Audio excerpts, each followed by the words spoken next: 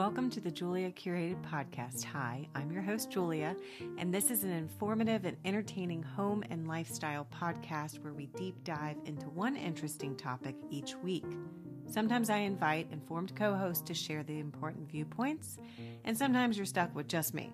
But whatever form or fashion this might come in, I hope you leave with a good random fact or two that you can drop at your next dinner party or to the stranger standing behind you in the line at Starbucks.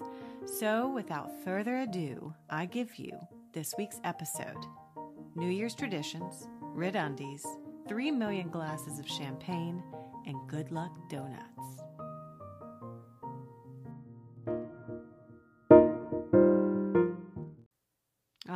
It's the new year.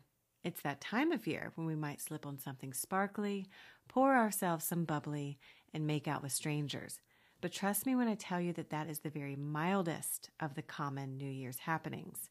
For this episode, we will examine the strange, the mystical, the unknown, and honestly, the straight-up gross traditions that we have to celebrate the Auld Lang Syne.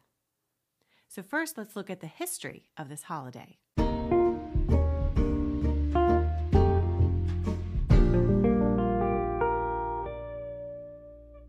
The first New Year celebration dates back 4,000 years to Julius Caesar, who was the emperor of Rome. He was the first to declare January 1st a national holiday. He named the month after Janus, not Janus like Jackson, Janus, the Roman god of doors and gates. Janus had two faces, one that looked forward and one that looked back, and Caesar felt that a month named after this god would be fitting. Fast forward about 2,500 years to 600 BC, and Baby New Year had its beginning. If you don't know what Baby New Year is, it's the common iconography associated with the holiday. It's a rotund baby, most of the time in some sort of sash with the date on it, and a top hat. It's weird. It's one of those weird things where you're like, well, I don't get it. Well, no one really does. But this started back in ancient Greece, 600 BC, when an infant was paraded around in a basket in celebration of Dionysus, the god of fertility and wine. The baby represents a rebirth that occurs at the start of each new year.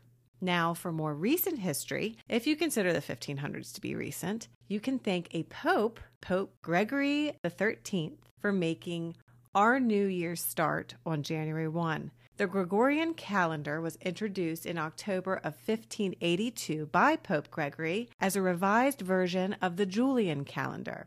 It took almost 350 years for the world to get on board, though, and Turkey didn't make the switch until 1927. Now, as far as that infamous New Year's kiss. Although we know that things got way friskier back then, ancient Romans are credited with the kissing tradition because of their Saturn festival. It was a celebration honoring Saturn, the god of time, where all the social norms went out the window. Many of the celebrations influenced the Christmas and New Year's festivities and became the focus when Christianity took over the Roman Empire. So, I'm sure they were doing a lot more than kissing, but you know what? That is what has survived the test of time. Be glad it's not the other stuff, okay? Now, I'm sure all of us have heard of this song. Should all acquaintance be forgot and never brought in mind? Should all acquaintance be forgot an Auld Lang Syne? For Auld Lang Syne, my jewel. Oh, I love that song. Auld Lang Syne is a song traditionally sung at the end of New Year's parties. Now, most people accredit Robert Burns with this lovely lyrical masterpiece, but he heavily borrowed from a Scottish folk song called Auld Lang Syne. Like most good art, he was inspired and put his own twist on it in 1788, giving us the song that we know and love today. And if you are like me, where you kind of know it but end up just babbling and humming your way through, that's okay too. The gist of the song is that you just need to remember your loved ones, dead or alive, and keep them in your hearts. Another fun tradition is that at the Mummers Parade in Philadelphia, 10,000 participants step through City Hall and perform in unique costumes. This parade dates back to the mid-17th century. It incorporates elements from Irish, German, English, Sweden, and other European heritages. The parade itself is divided into 5 divisions: a comic division, wrench brigades, fancy division, string bands, and fancy bridges. I don't even know what all of that means, but I feel like it would be a real good time. If you are in the area for New Year's, be sure to check it out and send me pictures, please, because I need to see what's going on. Now, since we're talking about locations, let's go over to Akita, Japan, because New Year's is sure to be terrifying there for children. There's a local tradition called, and I am so sorry, once again, I try with these pronunciations, but y'all, I can barely speak English. Namangheng, where grown men dress up like demons to scare children into behaving for their parents. Oh my gosh. They go from house to house yelling things like, "Are there any crybabies at home?" Or, "Are the naughty kids around?"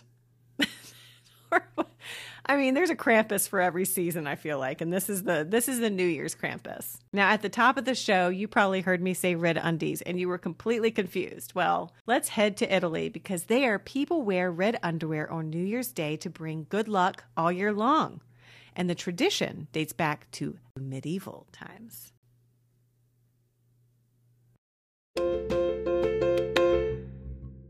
For the next part of this episode, we are going to talk about the symbolism associated with New Year's. And we can't start anywhere else other than the big elephant in the room, right? Should I say the big ball in the room? There's no eloquent way to say that. Long before it was used on New Year's Eve, a ball on the top of England's Royal Observatory in Greenwich was dropped at 1 p.m. every day, starting in 1833. It was dropped to help ship captains coordinate their navigation equipment. Similar balls were set up in coastal areas around the world. And it wasn't until about 80 years later that the first ball drop happened in 1907. So let's talk about that infamous New York City ball. The original ball was made from 700 pounds of iron and wood. It was later reduced to just 400 pounds of wrought iron before they switched it to an aluminum frame in 1955. The now 11,875-pound ball didn't get its new look and materials until the millennium when Waterford, yes, Waterford as in Waterford Crystal, partnered with Philips Lighting to create a shimmery LED display. Waterford comes up with a new ball pattern every year. The sphere is made up of 2,688 crystal triangles and has over 32,000 lights. It also displays over 16 million color patterns. So for all you color lovers out there, I highly suggest you Google this and look at what design they come up with each year and how they do it. It's a fascinating story, one that I'm sure I'll cover in a future episode. Now, other than that infamous big ball, there are a million other symbols and traditions associated with this holiday. Okay, that might be a stretch, but there are a lot of them, and they range from pretty mild to pretty extreme. Say, for example, a drag queen popping out of a shoe, sort of extreme. But let's start with some of the more well-known ones, shall we? One of the most popular foods to make during this holiday is called Hoppin' Johns. That's how I grew up calling it, and basically it's a mixture of greens, rice, and beans. And you want to make sure to eat those leafy greens on New Year's because tradition says that the more leafy greens a person eats, the more prosperity he or she will experience. Tradition also says that beans bring prosperity because they look like coins. Another lovely tradition is to make sure to be surrounded by family or loved ones on the New Year's Eve. The first person you come across in the New Year could set the tone for the next 12 months. So certainly avoid that person that's what I would like to call a sucky person. You don't want that happening to you for the next 12 months. Avoid them like the plague. Actually run away from them. If it's like 11:59 and you see your ex-boyfriend and he was awful to you, literally throw your drink in his face and then run away. Find a stranger, grab him and kiss him, and let's hope he's not a serial killer, right? Because we also don't need to be taking that karma into the new year. But getting back to this infamous kiss. This applies to couples as well. If a couple celebrating New Year's together does not kiss, the future of the relationship might be Splitsville. So make sure to lay one on your significant other. Lobsters and chicken are considered bad luck because lobsters can move backwards and chickens can scratch in reverse. so it's thought that these foods could bring a reversal of fortune. Now about those firecrackers. To ensure a year of good luck, firecrackers and noisemakers became tradition in order to scare away any remaining evil spirits and to ensure a brand new start. A little side note here, they used to do this in New York City until it became a huge fire hazard. No wonder. And they stopped it. Makes total sense to me. And if you're looking to chug something other than champagne on New Year's, why don't you try grapes? Yes, grapes, lucky grapes. Spanish households carry on the tradition of scarfing down 12 grapes in the first 12 seconds of the new year. The grapes represent each month of the year, and rumor has it that this whole thing started as a marketing tactic for winemakers looking to sell more grapes in the winter.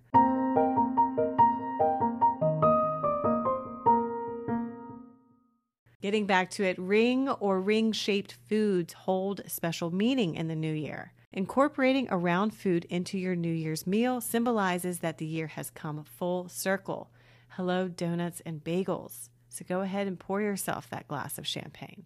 Get you some grapes and scarf down some donuts. I love this holiday. Oh, and if you hear plates breaking in Denmark on New Year's, do not be worried. It's considered good luck. The Danes hold the tradition of throwing plates at the front door of families' and friends' homes to welcome good fortune. I'm letting all of my neighbors know now. I mean, do this because it would be funny. However, I just painted my front door. Please don't throw a plate at it. Like, can we do something else? Can we throw it at maybe like the ground outside of the door? That's hilarious. And I am 100% going to Denmark for one New Year's Eve in my lifetime. It's happening. Now, let's look at some of the interesting statistics, because who doesn't love a good fact that's nailed down with a number? And before I move on, I know I tempted you with the drag queen popping out of a shoe. Don't worry. I'm going to circle back to that. I have not forgotten, and neither will you. But let's look at some numbers. 45% of Americans make New Year's resolutions. The top resolutions are to lose weight, get organized, spend less, save more, stay fit and healthy, and quit smoking. While nearly half of all Americans make resolutions, 25% of them give up on the resolutions by the second week of January. Come on, we can do better, people. Let's at least make it to February. Many people ring in the New Year's by popping open a bottle of champagne. Americans drink close to 360 million glasses of sparkling wine during this time. The bubbly stuff dates back to the 17th century when the cork was invented. Here's another big number. About 1 million people gather in New York City's Times Square to watch the ball drop. The Times Square New Year's Eve ball drop came about because of a ban on fireworks. They had to have something else to do. The first ball drop, as I had mentioned previously, was in 1907 when it was just a measly 700 pounds. Think of it now at 11,000 pounds.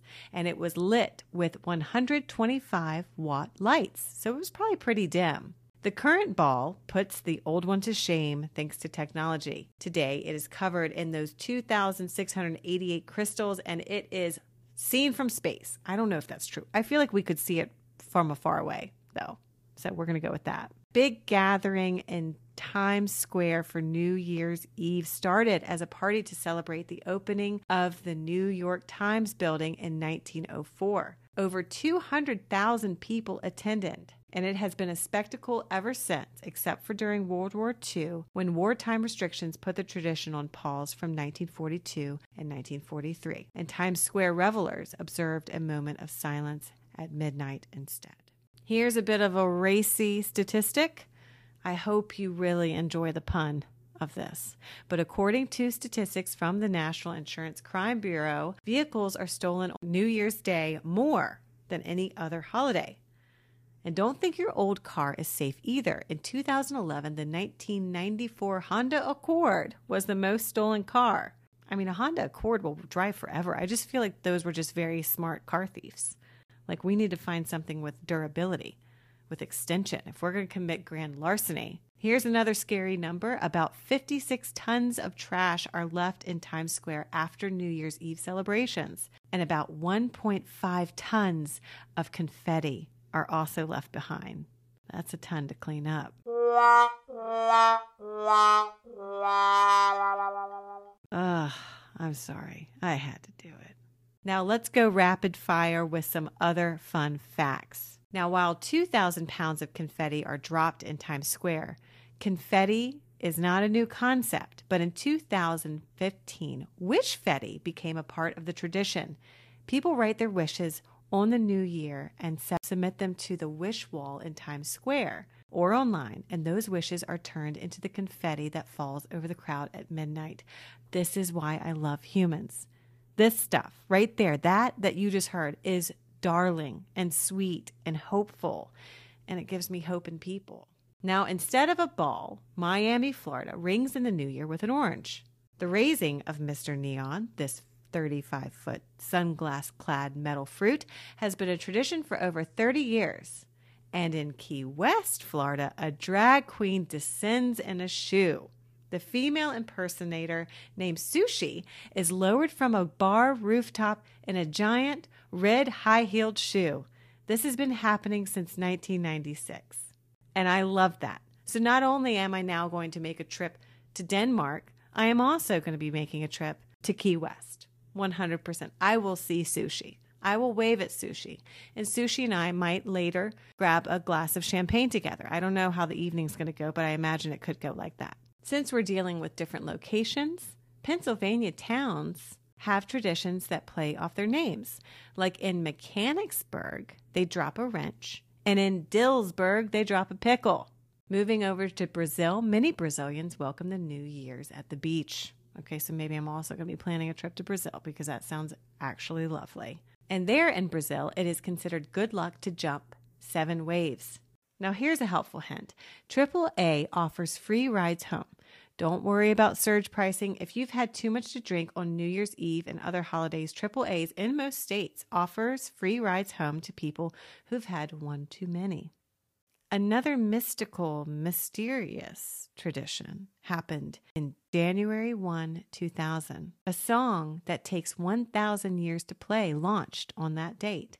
Composer Jem Steiner wrote the piece called A Long Player, which can be heard at London's Trinity Buoy Wharf or over a live stream. It's being performed by Singing Bowls and is set to start all over again immediately after it finishes in 2,999. Now, I will be worm food, but like I said, you can find a live stream of this. I think you should go check it out. It seems something fun and cool that we should be knowing about.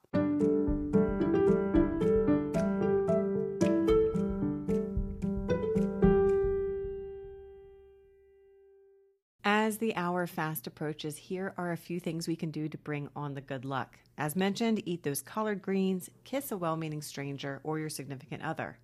And if you are someone who wants to travel this upcoming year, then a common Colombian tradition suggests that you grab an empty suitcase and run around the block and back. And since you have those running shoes on, go ahead and run around your house 7 times. This tradition is also thought to bring on good luck as well, plus get some cardio in. Perhaps one of my favorites is the common Chinese superstition that demands we not clean our homes on New Year's Day. The thought is that you might throw all that good luck away with the trash, so ignore the broom until January 2nd.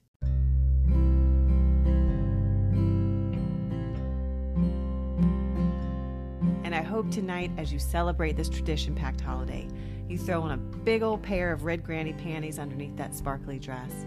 You pour yourself one of 3 million glasses of champagne this country will be toasting with. And don't forget the donuts, because any holiday that demands you eat a good luck donut should not be let down, in my opinion. And cheers, Happy New Year to you and yours. I'll leave you with this. Should old acquaintance be forgot and never brought in mind? Should old acquaintance be forgot and Auld Lang Syne? For Auld Lang Syne, my Joe, for Auld Lang Syne, we'll take a cup of kindness yet for Auld Lang Syne. And surely you'll be your pint stool